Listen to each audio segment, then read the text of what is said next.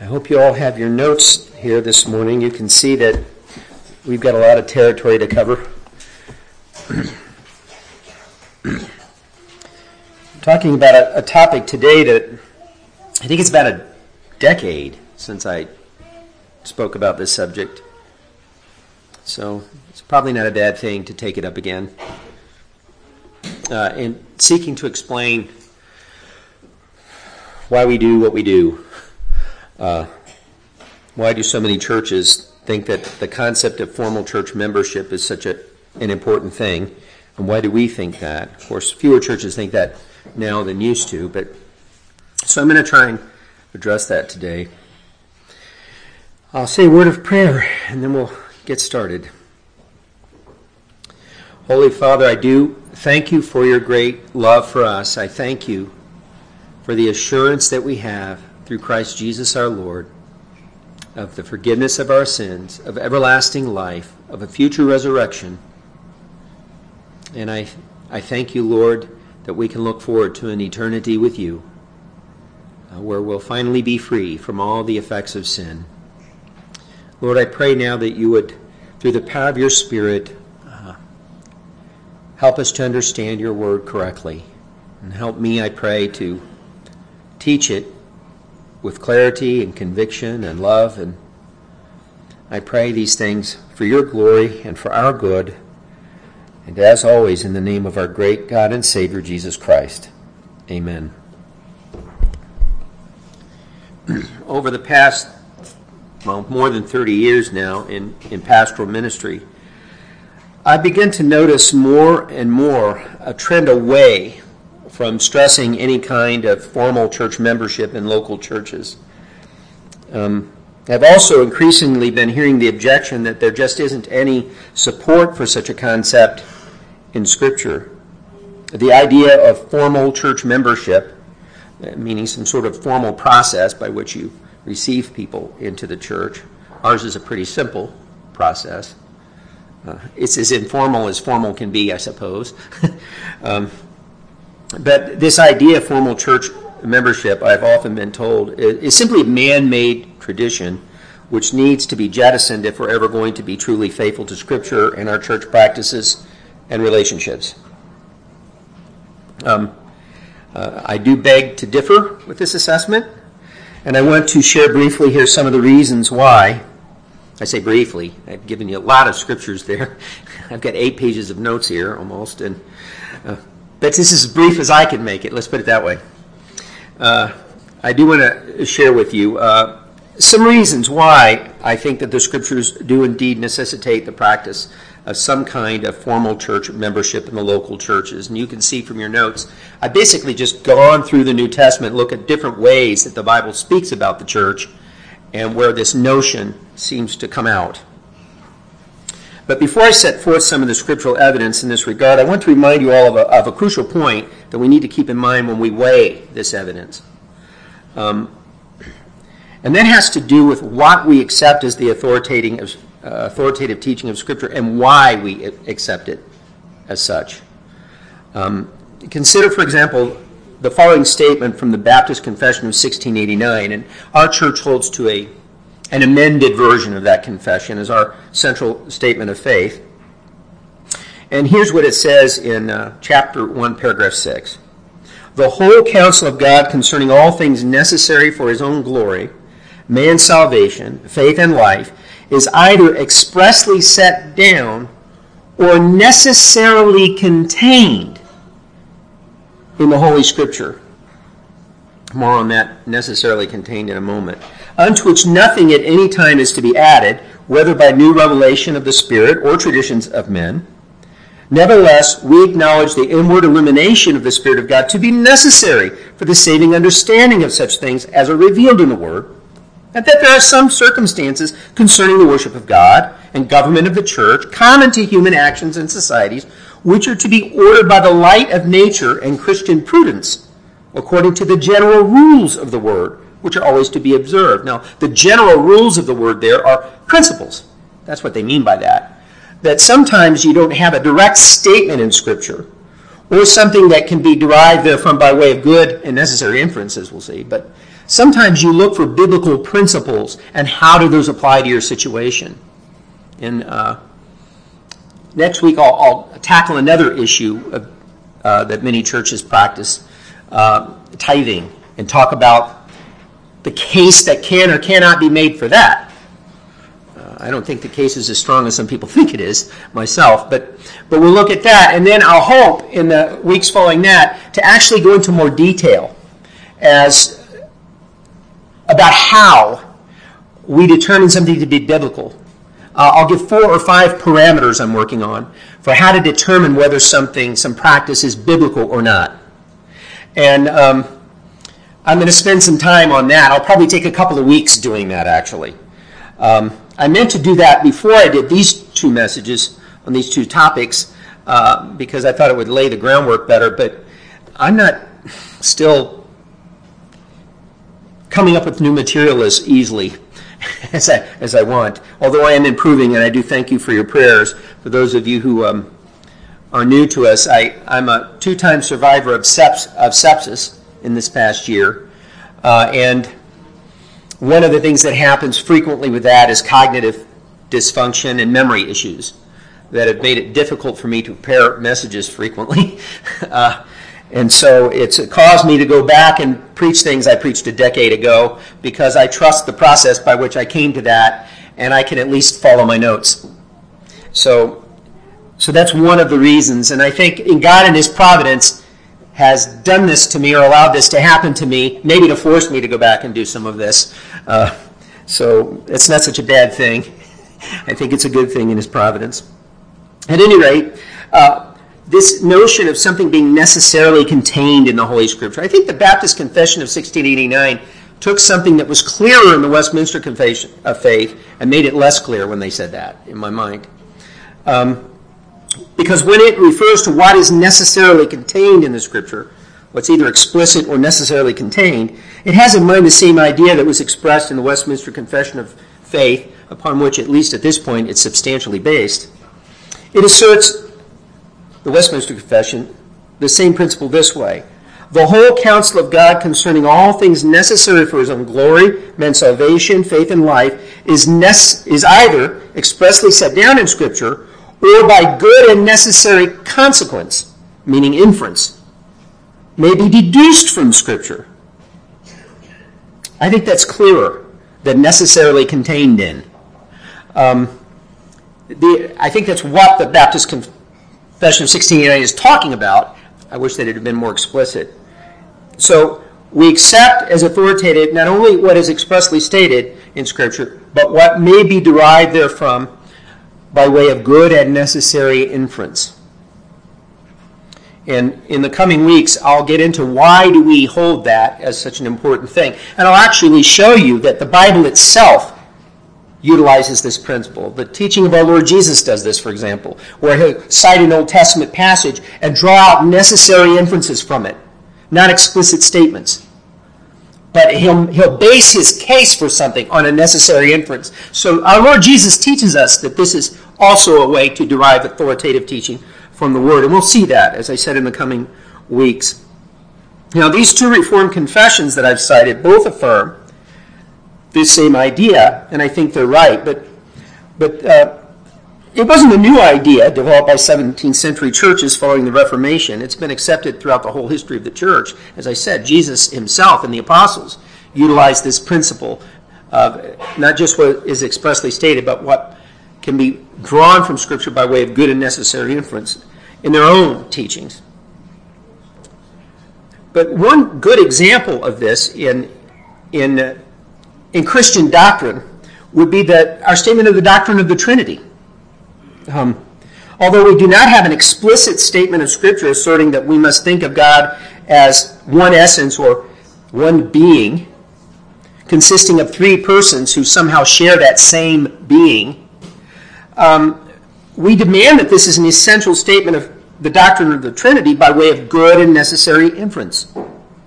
The totality of Scripture teaching regarding the doctrine of God simply demands that we make such a doctrinal assertion. And all Orthodox Christians have therefore accepted it for that reason. So that's a key doctrine developed on this concept of good and necessary inference. And I think this is the same kind of situation that we're in with regard to the concept of formal church membership in the local church.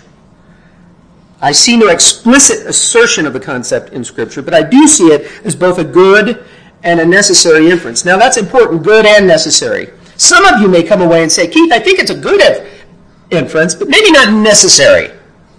See, it has to be, you can sometimes read a passage of Scripture and come up with a couple of good inferences, right? Which means that neither of them are necessary, right? It has to be a good and necessary inference, and I think that this is necessary. And I hope to show you that it's a good and necessary inference. And I think there are a number of lines of biblical evidence that combine to indicate that this is the case. And this is where we get into these different texts that speak of the church in different ways. And the first set of texts I want to look at are texts which speak of church relationships. And I'll be moving really quickly, which is why I wanted you to have this outline with all the scripture references, because I'm going to be reading them more quickly than you can probably turn to them, or we'll be here till next week, probably. So, and here, when I talk about church relationships, I'm going to focus on two metaphors used of the local church, which indicate inclusion in a recognizable and definable group. Two different metaphors used of the church which seem to indicate inclusion in a recognizable and definable group. That the church is not some nebulous body that you don't know who's in and out. But you have a clear idea of who's in and out, right? The first is that the church is a body. And the first passage we'll look at here is found in Romans 12, verses 4 and 5, which says, "For as we have many members in one body, but all the members do not have the same function, so we, being many, are one body in Christ, and individually members of one another." Now here we can already see where we get the language of church membership in the first place. The language of church membership comes right out of the Bible, which speaks as us members of Christ's body, which is the church. That's church membership. And this is true of church membership both universally and locally. It also describes both the close relationship we have with Christ and with one another as believers in Christ. As Paul says, being members of the body means we're members of one another in some sense. Another text would be found in 1 Corinthians 12 through 14, which speaks of this idea of a body with members. "For as the body is one and has many members, but all the members of that one body being many are one body, so also is Christ. For by," or I think better, in or with, "for with or in one Spirit we were all baptized into one body, whether Jews or Greeks, whether slaves or free, and have all been made to drink into one Spirit. For in fact the body is not one member, but many." Now here Paul speaks of the church as a body with many members, and these members are those, and only those, who have been baptized by Christ with the Holy Spirit into one body. Because when Paul talks about being baptized with the Spirit, he's referring back to the prophecies about Jesus and Jesus' restatement of that prophecy, right, made by John the Baptist. "I baptize you with water, but one who's coming after me will baptize you with the Spirit." And then Jesus restated that to his apostles right before Pentecost, right, in the beginning of Acts, that he would baptize them with the Spirit. Paul's using the same language here. And so he's referring to Christ baptizing believers with the Spirit. And those are the only ones who are members of the body. This happens at conversion for the next generation of believers that Paul's writing to in 1 Corinthians,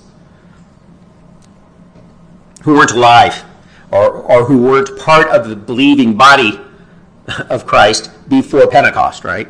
After Pentecost, all the new believers are baptized with the Spirit at conversion. That's what Paul's teaching here. And you can't be a member of the body unless it's happened. That's how you're a member of the body, as Paul sees it.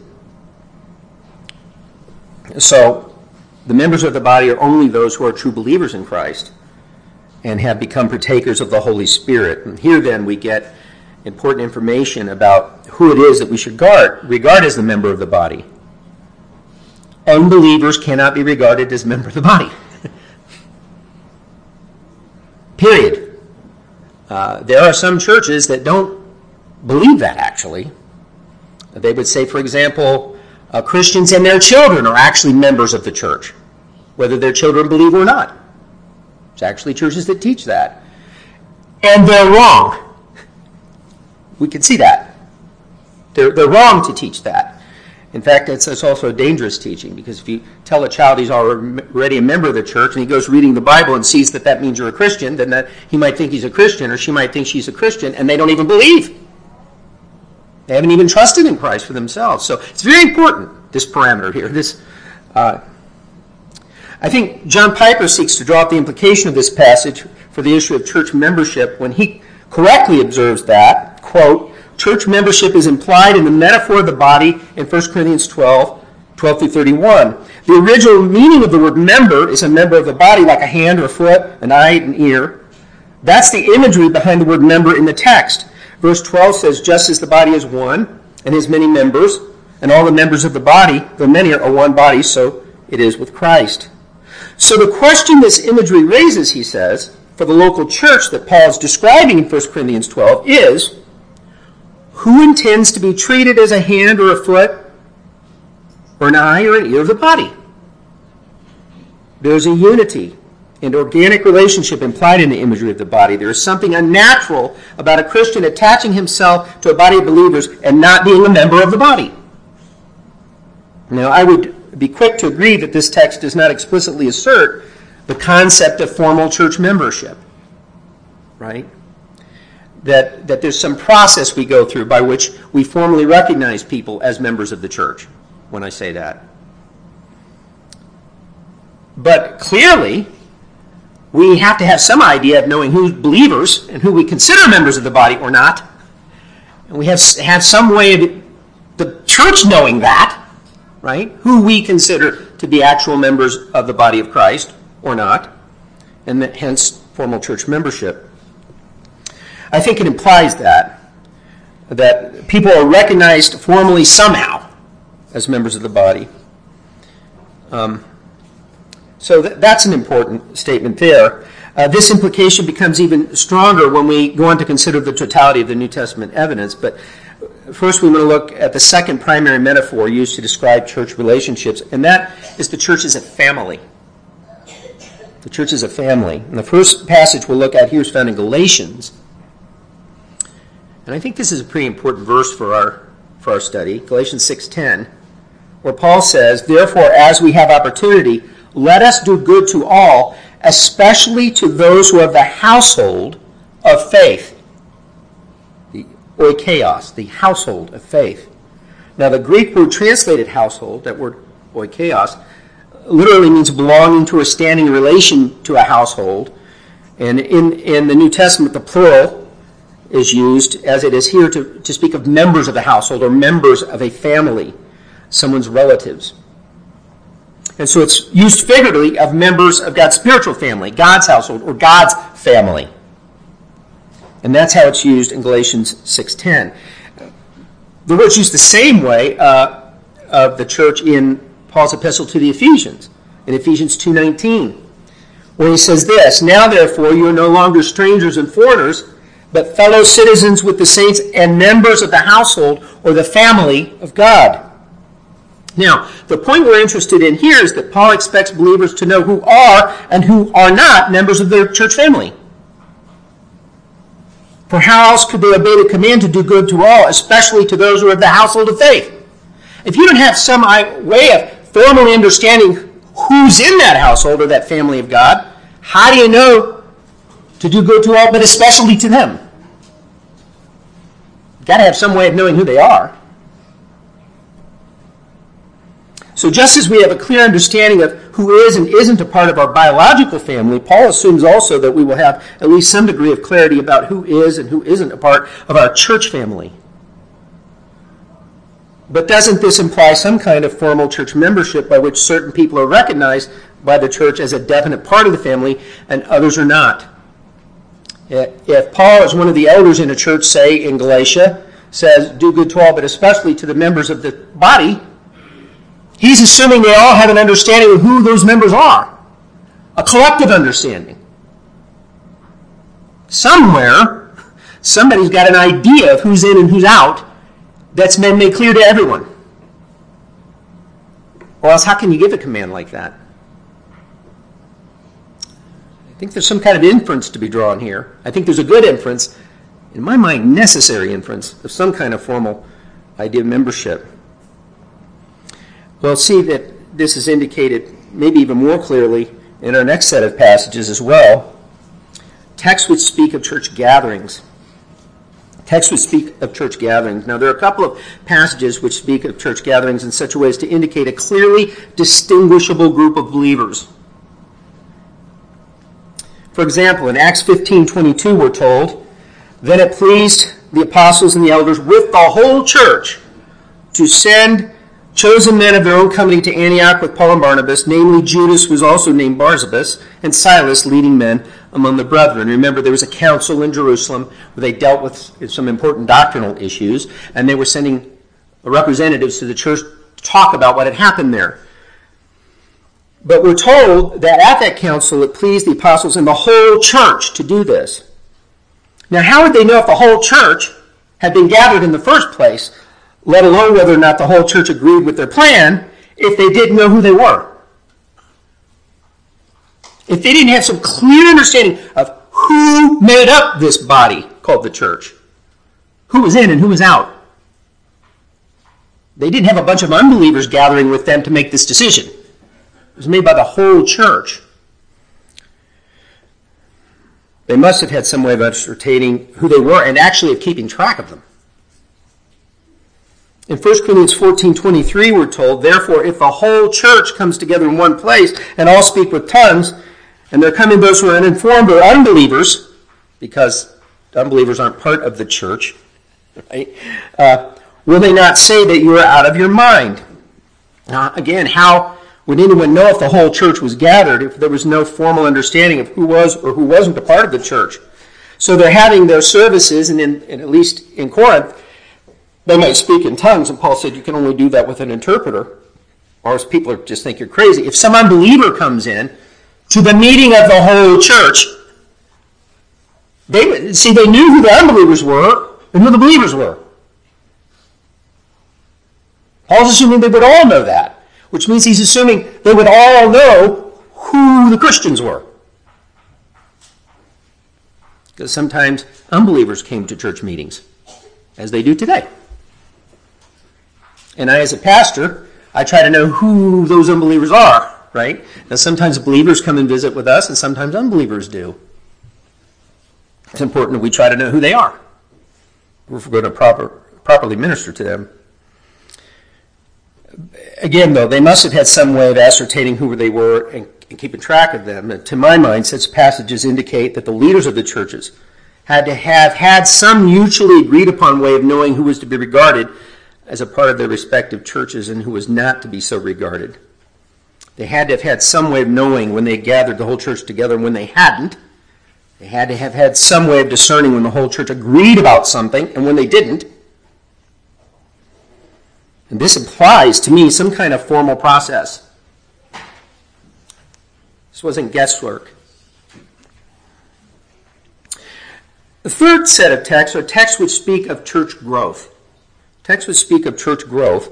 And there are at least a couple of passages which speak of church growth in such a way as to indicate that a clearly distinguishable number of people were included in the church. For example, in Acts 2:41, we're told that then those who gladly received his word, the word of Peter who was preaching, they were baptized, and that day about 3,000 souls were added to them. Somebody counted. And in Luke's recollection of it, he rounded off the number.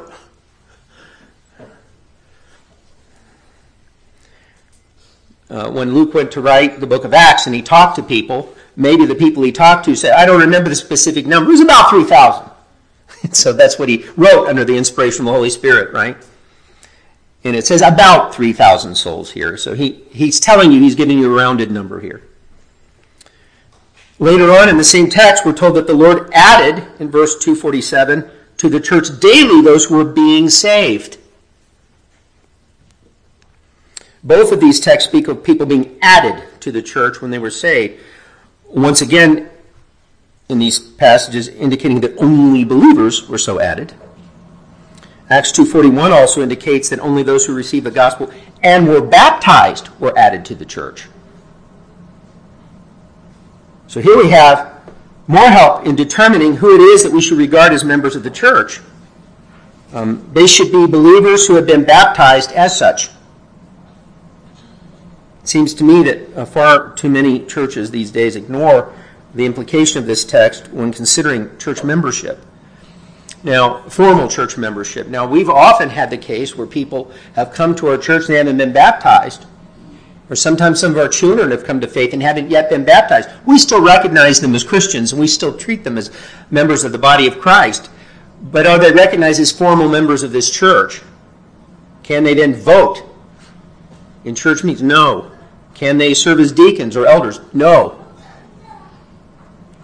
Because we can't formally recognize them as an actual member of the body of Christ until they've been baptized, apparently. That's at least was true of the church in Jerusalem in the book of Acts.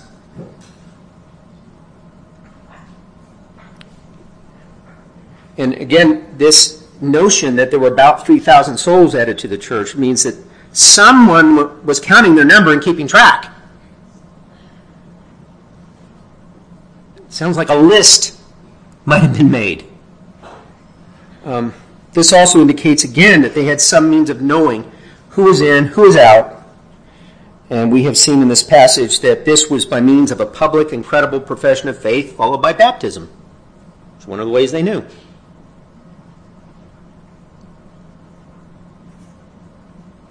And so when someone becomes a member, formally a member at Emmanuel, what do? Here's how formal our process is, right? If you want to be a member of Emmanuel, you meet with the elders and you tell them your story of how you came to faith in Christ and how he's worked in your life. So we're looking for a credible profession of faith. And that you've been baptized as a believer. And if you haven't, then we'll baptize you, right? And then you can be a member of our church. When the elders recognize that you give a credible profession of faith, you're a baptized believer, you can be a member of our church. We also talk about doctrine with you. We go over, do you have any questions about our doctrine? And can you submit to the doctrine of this church? That's another part of it for us. If you come here and you don't believe what we believe, and you're going to be a thorn in our side, you might want to be a member of a different local church, right? Because it's not going to be good for you or for us if you come with such division in your heart. So we can't have that. So these are the kinds of things that the elders try to be careful about. But we also want to make sure that someone who professes faith in Christ isn't a heretic, because heretics can't be members of the body either, right?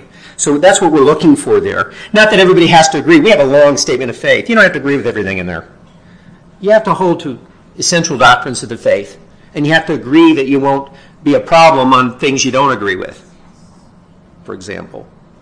So I'm getting a little off track here talking about some of what we do, but for example, we've had people that come here and say, well, you're a Calvinistic church, and I don't hold to all 5 points of Calvinism. Maybe I don't like the limited atonement. I think that's a bad reading of Scripture. I don't mind if you guys hold it. So long as you're willing to agree to disagree with me, I'm willing to agree to disagree with you, and I don't want to cause a problem over it. I just want you to know I don't believe that. We say, fine.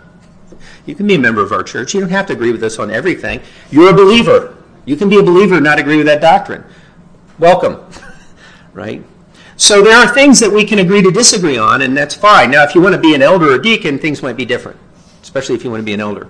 We're going to have a much more strict set of rules and requirements for you, because you're supposed to teach the faith. You got to know it a lot better, and you got to agree with us a lot more about what that means. So that'll give you some idea about how, in practice, we do things here. It's not hard. It's just simple steps to take to make sure we're following the Bible, right? There's another text here in Acts 5, now that I'm getting back on track here, 11 through 14, that I think is also very helpful. This is after the the situation with Ananias and Sapphira. Remember, they both dropped dead because they lied to the Holy Spirit and they lied to the Apostle Peter. And we're told in Acts 5:11, so great fear came upon all the church and upon all who heard these things. Sometimes that's a really good thing for a church, for great fear to come upon it when discipline has been done. And through the hands of the apostles, many signs and wonders were done among the people, and they were all with one accord in Solomon's porch. They apparently were meeting there frequently in the early days of the church in Jerusalem. That's in the temple precincts. Yet none of the rest dared join them. But the people esteemed them highly. And believers were increasingly added, there's that word added again, to the Lord, multitudes of both men and women. Now Luke tells us that believers were added to the Lord in verse 14, which here means that they were added to the church, because he's talking about the church. But we're also told that some of them were not added, namely the ones who dared not join them. So apparently, when you became a believer, you were joining the church. And there are some people that indicated their unbelief by refusing to join the church. And the Greek word translated join here is informative. It's a strong word. It means to join closely, or can even mean to like glue together, to unite in a strong bond. It can also be used figuratively to describe the closest of relationships between people, such as when Paul used it in his first epistle to the Corinthians in 1 Corinthians 6, 16 and 17. This word kalao, for joined, is used there. And Paul says, do you not know that he was joined, that's the same word, to a harlot, is one body with her. For the two, he says, shall become one flesh. But he who is joined to the Lord is one spirit with him. So the word is a strong one that can even describe the sexual union, but also obviously the spiritual union of a believer with Christ. But it gives you an idea of how intimate a bond we're talking about here, how close a bond we're talking about. Luke, however, used it in Acts to describe the union of the individual believer with Christ's body, the church. When he spoke of those who refused to join, to be united with the church, they were refusing to join with Christ. But the very fact that some did not believe in Christ and refused to join the church means that those who did believe had joined the church when they were added to their number in Jerusalem. So once again, we see this close relationship between being joined to Christ and being joined to the church. In this case, the local church in Jerusalem. Indeed, the Greek word used by Luke implies a level of commitment, I think, deliberately entered into by the people who joined the church. The people who refused to join were making the decision not to do that, which means that the people who joined were making the decision to do that. However afraid I am when I see the awesome power of God working among these people, I want to be part. Right? In the context. They clearly made a conscious decision, it seems to me, as a step many others refuse to take. This implies some formal decision process to me. The fourth set of texts, or texts which speak of church leadership. Church leadership. There are several passages which speak of the nature of church leadership, which also clearly indicate that they had to have had some kind of formal understanding of who was or wasn't under their charge. Look at Acts 20, verses 28 and 29. You remember that Paul had gathered together the elders in Ephesus for a meeting. And he was giving them some final words, concerned that he might not see them again. Right? And so there's really good instruction about what elders are supposed to be and do in this passage. And that's what he's reiterating to them. And as a part of that, he says in Acts 20, 28, and 29, therefore take heed to yourselves and to all the flock. Here's another metaphor for the church. Sheep, a flock, and church, and the leaders as shepherds. He says, among which the Holy Spirit has made you overseers to shepherd the church of God, which he purchased with his own blood. For I know this, that after my departure, savage wolves will come in among you, not sparing the flock. Now here Paul refers to the local church in Ephesus. We know that from the preceding context, verse 17. As a flock that the elders are to shepherd. And he specifies that they are to watch over all the flock. But this would entail knowing who were included in the flock and who weren't included, wouldn't it?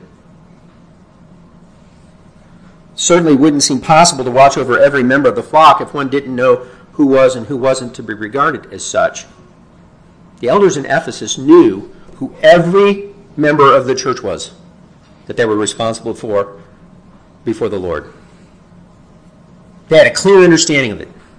They had to have, or they couldn't have been given this command, let alone follow it. Something similar is in 1 Peter 5, 1 through 5, where Peter offers some instruction to elders. 1 Peter 5:1 says, the elders who are among you I exhort, I who am a fellow elder, and a witness of the sufferings of Christ, and also a partaker of the glory that will be revealed. Here's what he has to say. Shepherd the flock of God which is among you, serving as overseers, not by compulsion, but willingly, not for dishonest gain, but eagerly, nor as being lords over those entrusted to you. Those entrusted to you. But being examples to the flock. And when the chief shepherd appears, you will receive the crown of glory that does not fade away. There's a reward. Now here, when he speaks of those who are entrusted to them, Peter uses this Greek word kleros. The Greek-English lexicon of the New Testament and other early Christian literature, what was that for a title, says that kleros primarily means a specifically marked object, such as a pebble, a piece of pottery, or a stick used to decide something. A lot that's cast. But it can also mean that which is assigned by lot or simply given as a portion. And then it can mean portion or share. So the word can mean a lot, or it can mean what has been assigned by lot.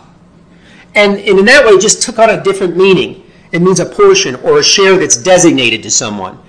And it doesn't mean you had to cast lots. It doesn't mean that the elders cast lots to see who each one would be responsible for. It just is a word that was derived from that just meant a portion of something or a share of something that was specific. Right? And that's how Paul's using it here.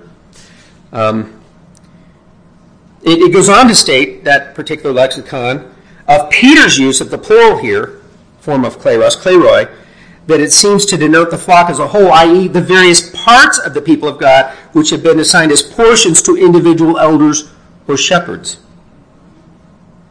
So they're saying what Peter is implying here is, when he speaks of this, you elders each have a portion of the flock that you're looking after.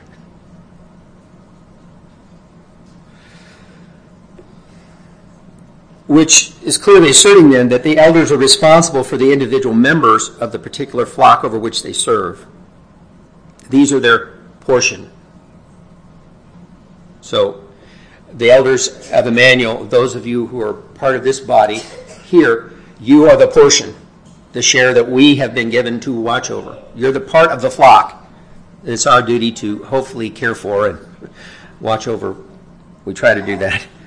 Some of us are struggling to do that with health issues right now, but we're trying our best anyway to pray for you and care for you. But you're our portion. But once again, it's assumed that they'll have some idea who they are. Right? I think John Piper correctly applies this passage when he writes this. Quote, those in your charge, your portion or your lot, implies that the elders knew whom they were responsible for. This is just another way of talking about membership. If a person does not want to be held accountable by a group of elders or be the special focus of the care of a group of elders, they will resist the idea of membership. And they will resist God's appointed way for them to live and be sustained in their faith. I remember years ago we had a guy come to our church and resisted becoming a member, and some people don't agree with my take on this. And so they don't feel the need to do formal church membership. And they come to all of our meetings and our congregational meetings. They even pipe up and share their opinions, and we listen because they are brothers and sisters in the Lord. They don't get to vote. They can't be leaders in the church. Right? But we welcome them still as brothers and sisters in the Lord. We're trying to be non-legalistic about this and loving with people who might not accept and agree with our perspective on everything, while at the same time holding to the principles that we think we should hold to. But this fellow adopted a really terrible heresy without telling anybody, and finally came out with it, and he said, "This is why I never became a member. You can't discipline me for this then." And I said, "Oh yeah? Yes, we can." And he was involved in some ministry in our church, and we immediately said no, and we told him, "You can't take communion here either." He said, "We can discipline you all right. You're welcome to come," especially since his wife and children were believers.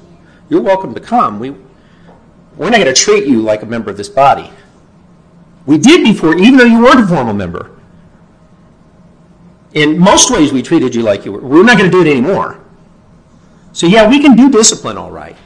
And we will. Whether you want to follow the Bible or not, we're still going to follow it." That was what the elders said. And so that's what we did. So Piper's right. Some people resist it for that reason. Most people don't die meat. Most people aren't aware of these kinds of arguments that I'm making. They don't see something clear in the Bible, so they're hesitant. They haven't heard these clear arguments being made. And so if they can't see it clearly stated somewhere, they're hesitant about it. And by the way, they should be. That's not a bad thing. To want people to demonstrate clearly something from the Bible before you believe it is a good impulse to have in your heart, I would say. So I'm not condemning that. There are a lot of people that just haven't been taught like this before. They're unaware. And some have been and say, "Well, Keith, I think you're just pushing it too far," is all. Okay, then we'll agree to disagree in love. But you can't be an elder or deacon in this church. You okay with that? So are we. But Peter also implies here, getting back to our text, that elders will be held accountable by the Lord for their work when he says in verse 4, "When the chief shepherd appears, you'll receive a crown of glory that does not fade away." Is it too much then to ask the churches to utilize a formal process of membership, if for no other reason to better enable the elders to do their job? The author of Hebrews also stresses the accountability of church leaders for those under their charge when he issues these commands to the church in Hebrews 13:17. "Obey those who rule over you and be submissive, for they watch out for your souls as those who must give account." George and Pastor George, Pastor Ben, Pastor Brent, and I, we will have to give an account to God one day. As James said, "Be not many of you teachers, for they shall incur a stricter judgment." And elders are teachers.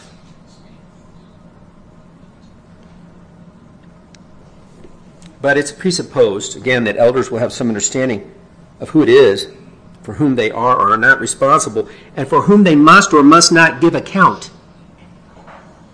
as their portion. And this seems to imply at the very least some means of keeping track. And I would just ask, isn't the practice of formal church membership just such a means of keeping track? It's really all it is. And could we keep track without such a means? It's kind of hard. It could be. We need to assess in some way who does and who does not give a credible profession of faith, for example. And also, how could we help the members of the body to know how to fulfill their obligation to the household of faith, as we saw earlier in Galatians 6:10, if they themselves cannot keep track of who constitutes this household?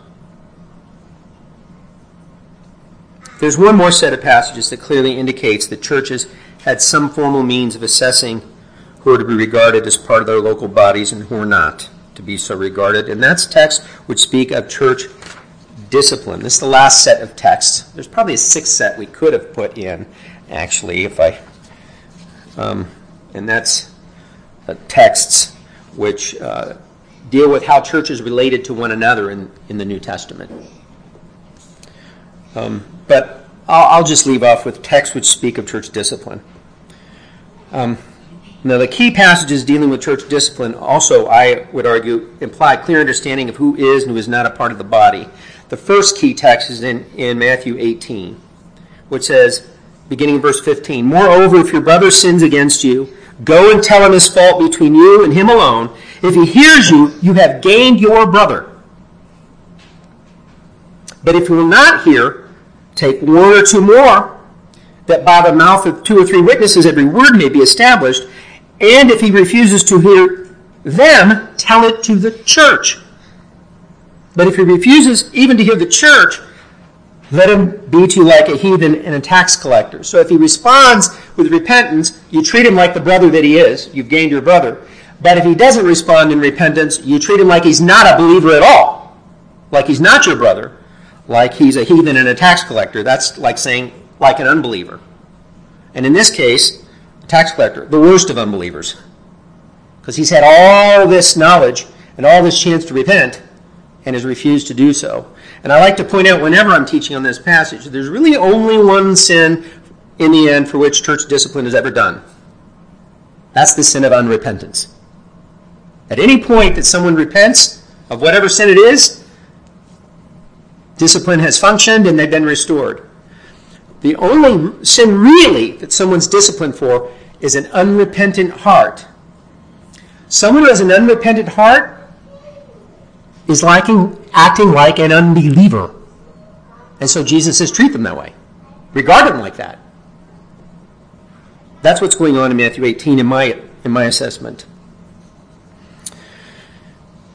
But when this ultimate step in church discipline has to be taken, it is assumed that the church will gather together for this purpose and that the church will speak with one voice to the wayward brother, who they then will no longer regard as one of their number should he not repent. Because he says, tell it to the church. And if he won't listen to the church, then you regard him like a heathen or a tax collector. And so again, we see there's some way of knowing who is in and who is out, especially if the process of church discipline is also involving deciding who is in and out. Is this person a brother who's in, or like a heathen and tax collector who's out? There's another passage, and the same can be said of this passage. It's Paul's admonitions to the Corinthian church. I'm going to read a lengthy portion here, but I'm not going to get into detail about it because we don't have time. I just want to highlight one or two things, and that'll be sufficient to make the point. But I want to read the whole passage to give you the idea of the context better. 1 Corinthians 15, beginning in verse 1, says this: "It is actually reported that there is sexual immorality among you, and such sexual immorality as is not even named among the Gentiles, that a man has his father's wife. Even the wicked Gentile culture in which they lived would not tolerate that," Paul's saying. And yet the church was tolerating. And he says, "And you are puffed up, and have not rather mourned that he who has done this deed might be taken away from among you." Notice what he says there, that he who has done this deed may be taken away from among you. Somehow removed from them. He'll talk about that more. He says, "For I indeed, as absent in body but present in spirit, have already judged, as though I were present, him who has done this deed. In the name of our Lord Jesus Christ, when you are gathered together, along with my spirit, with the power of our Lord Jesus Christ," that he's asking them to do something hard, and he's reminding them, hey, I'm with you in this, but more importantly, Jesus is with you in this. You can do this, people. You can do it. You can humble yourselves and follow these commands. And he says, what do I want you to do? I want you to deliver such a one to Satan for the destruction of the flesh, that his spirit may be saved in the day of the Lord Jesus. And we'll see this means, in some way, removing this person from the church so that he, in some way, lacks the protection that he has or something, right? And Satan, to whom this person has been giving in, is going to do his worst, I guess. And he says the reason for this is so that the person can ultimately be saved in the day of our Lord Jesus. And he says, your glorying is not good. They were really pleased with themselves, even though they tolerated sin like this. He says, that's a bad thing.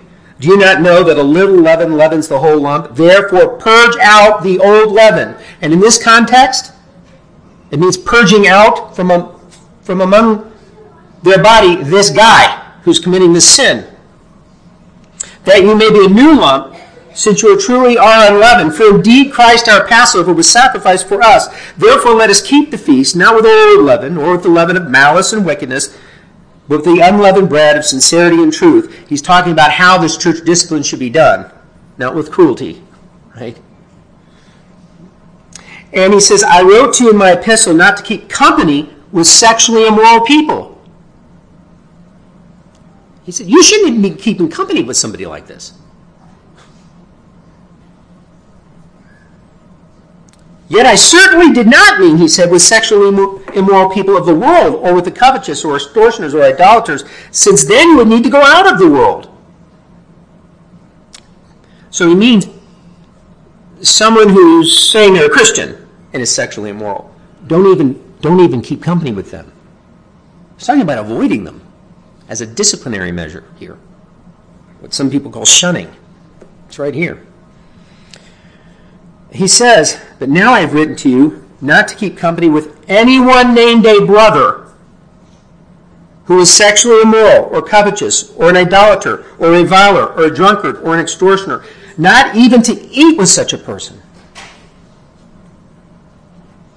And then he says, for what have I to do with judging those who are outside? Do you not judge those who are inside? Inside and outside what? The church. In the context. But those who are outside, God judges. Therefore, put away from yourselves the evil person. He's saying, get rid of this guy, let God judge him.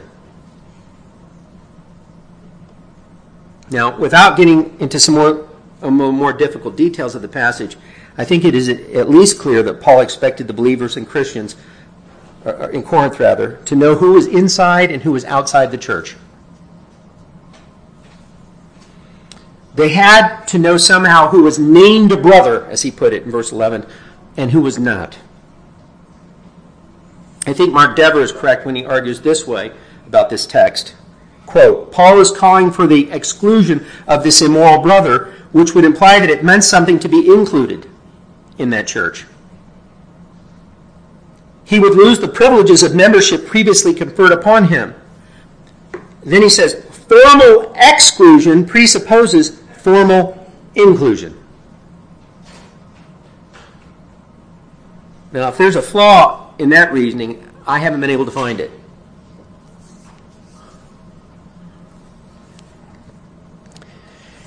So in conclusion, I'll simply point out again that, while it must be kept in mind, I don't think there's a clear passage that expressly says that we must practice a particular type of formal church membership. Maybe some churches do things a little bit differently than we do, for example. As the old saying goes, there's more than one way to skin a cat. Although I still don't know why anybody would want to skin a cat, but that's the saying, right? But I do think, even though there might be different ways we might apply this idea, I think we can draw as what I think is not only good, but a necessary inference that the early church practiced some kind of formal membership process.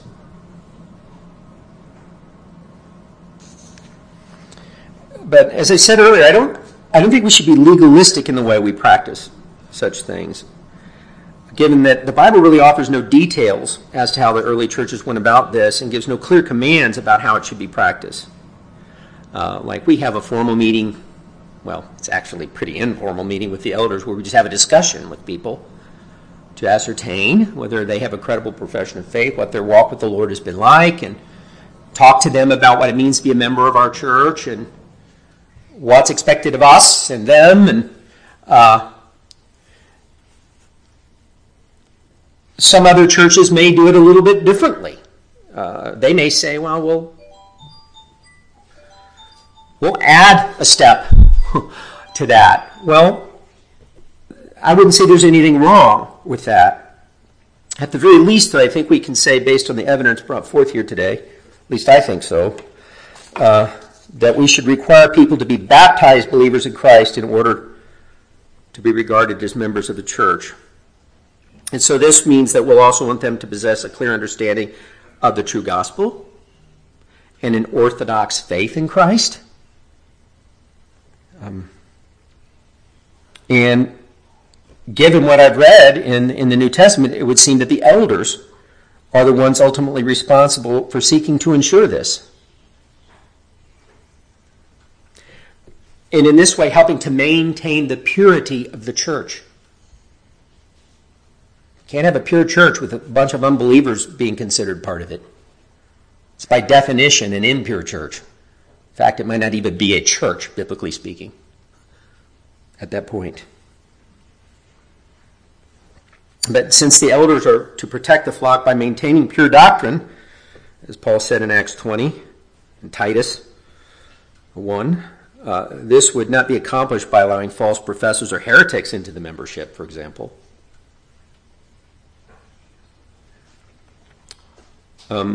We should just be careful not to make secondary matters a test for membership rather than essential doctrines.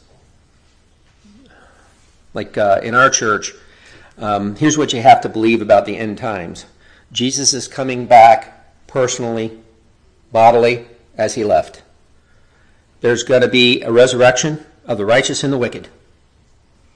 And the wicked are going to spend eternity in hell, and the righteous are going to spend eternity in heaven. That's all you have to agree to about end times to be a member of this church.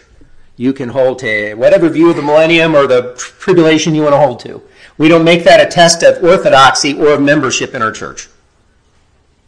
If you're an orthodox believer on that point, that's good enough for us. So we're not trying to straighten a gnat and then swallowing a camel kind of thing. But I'd like to briefly point out at least 5 practical reasons for church membership based on about everything we've looked at so far. To give you 5 practical reasons. And I'll close with this. 1, it helps to maintain the purity of the church's doctrine by helping to make certain that those who are admitted into membership are actually Orthodox believers. Many a church has gone off the rails because they did not do this. Secondly, it helps to practice church discipline as the Scriptures teach that we should. It seems to me this would be especially helpful in a large church. In a small church like this, even if there are some people who haven't, for whatever reason, decided to enter into formal church membership with us, we still know who's believers and who aren't. And we still know who we're going to treat like members of the body of Christ and like our brothers and sisters, and for all intents and purposes like members of the church, aside from some of these things they won't be able to take part in. But that's easier to do because we're a small congregation. In a big church, that would be much more difficult. Think about the apostles and elders in Jerusalem, where in one day 3,000 people were added to the church. That list they kept would be very helpful when it came time to discipline. Third, in a church that practices congregational involvement in decision-making, it helps to vet those who will be voting. And our church does that. We have adopted, in our Constitution and bylaws, this process, for example, for our budget.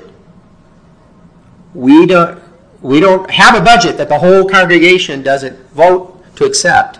Because when we redid our Constitution years ago, the elders said, you know what, this isn't our money, this is the church's, it's God's money, but on the human level, it's the church's money. We don't think as elders we should just take it upon ourselves to decide what's done with all this money. So we put in there that we have some leeway within the budget to make alterations if we need to, within a certain amount. But we thought, no, we need to be held accountable to the body. It's their money. So we adopted this process, and the church agreed and voted to agree on this. We adopted this process of voting about it. Everybody has to take part in how we spend our money. It's because it's everybody's money. right? And so that's how we felt about it, and we felt that's a good biblical way to do it.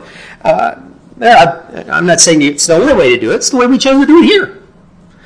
But if you're going to do that, you want to vet those people. You don't want people voting. You're not sure if they're a believer, or if you're not sure where they stand on things, or if they're hesitant to become members for whatever reason. Maybe you don't want them voting on important matters, including we have to, if we're ever going to change our doctrinal statement, it requires a huge majority to do that in our church. So if you have people that, you got to vet those people. You don't want people voting what your doctrine is going to be in the future if they don't even have good doctrine, for example. Fourth, a formal practice of church membership serves to provide a more thoroughly vetted pool from which to select church leaders. Now, I've spoken about that a couple of times already. Can't be a leader in this church unless you have formally entered into membership here. And frankly, I don't know why you'd want to be. If the church is a body that you believe you can formally attach yourself to, why would you even think to want to be a leader of it anyway? And lastly, fifthly, it helps to emphasize a scriptural view of commitment to Christ and to his church. Far too many people today want to say they're committed to Christ, but shun commitment to any particular local church.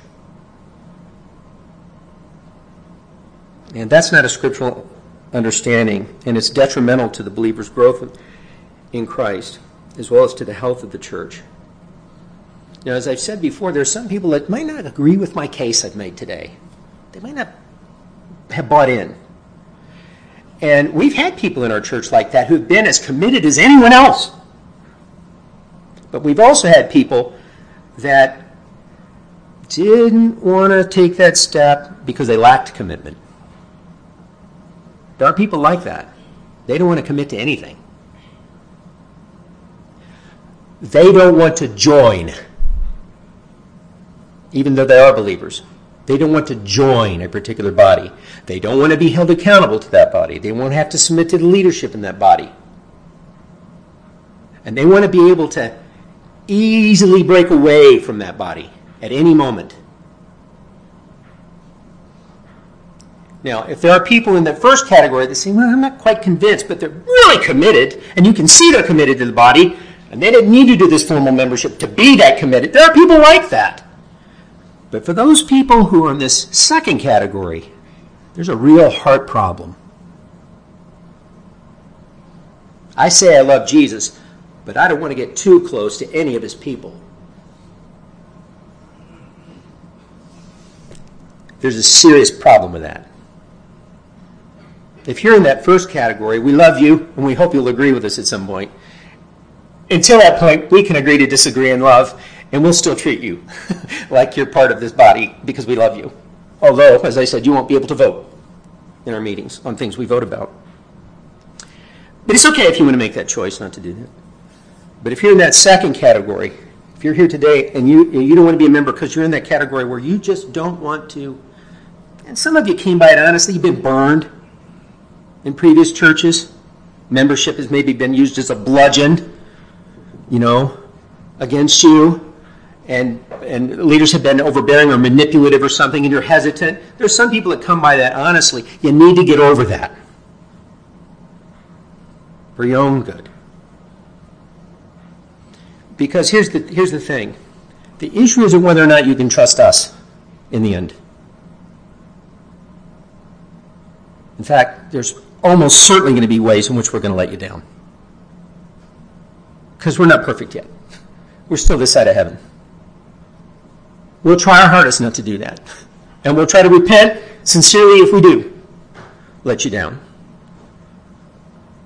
But the issue isn't really whether or not you trust us. The issue is whether or not you trust Jesus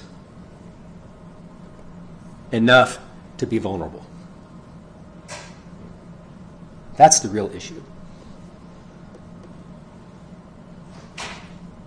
Let's pray. Holy Father, it's been my hope that I've been clear today. My mind is a flurry with all kinds of thoughts that that I wasn't even planning on saying in this message, and I just hope I've been able to speak clearly and with love as well as conviction. And Lord, I hope I've been able to speak the truth in love, because it's love in my heart for you, I believe, and for the people here that's led me to teach on this.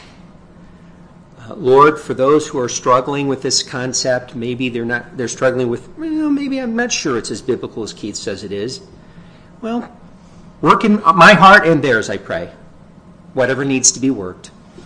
But for those who are struggling to commit, and that's really the issue, help them to get past that, Lord. Help them to see that they're really not trusting you with their life. Help them to get past it. And help us to love them so much that it'll be easy for them to get past it. Help us to make it easy for them to want to join.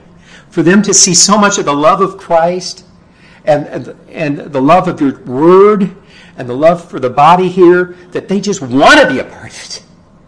Help us to make it easy for them, I pray. Lord, we'll give you the glory for what you do as a result. We pray these things in the name of our great God and Savior, Jesus Christ. Amen. Thank you once again for your very kind attention.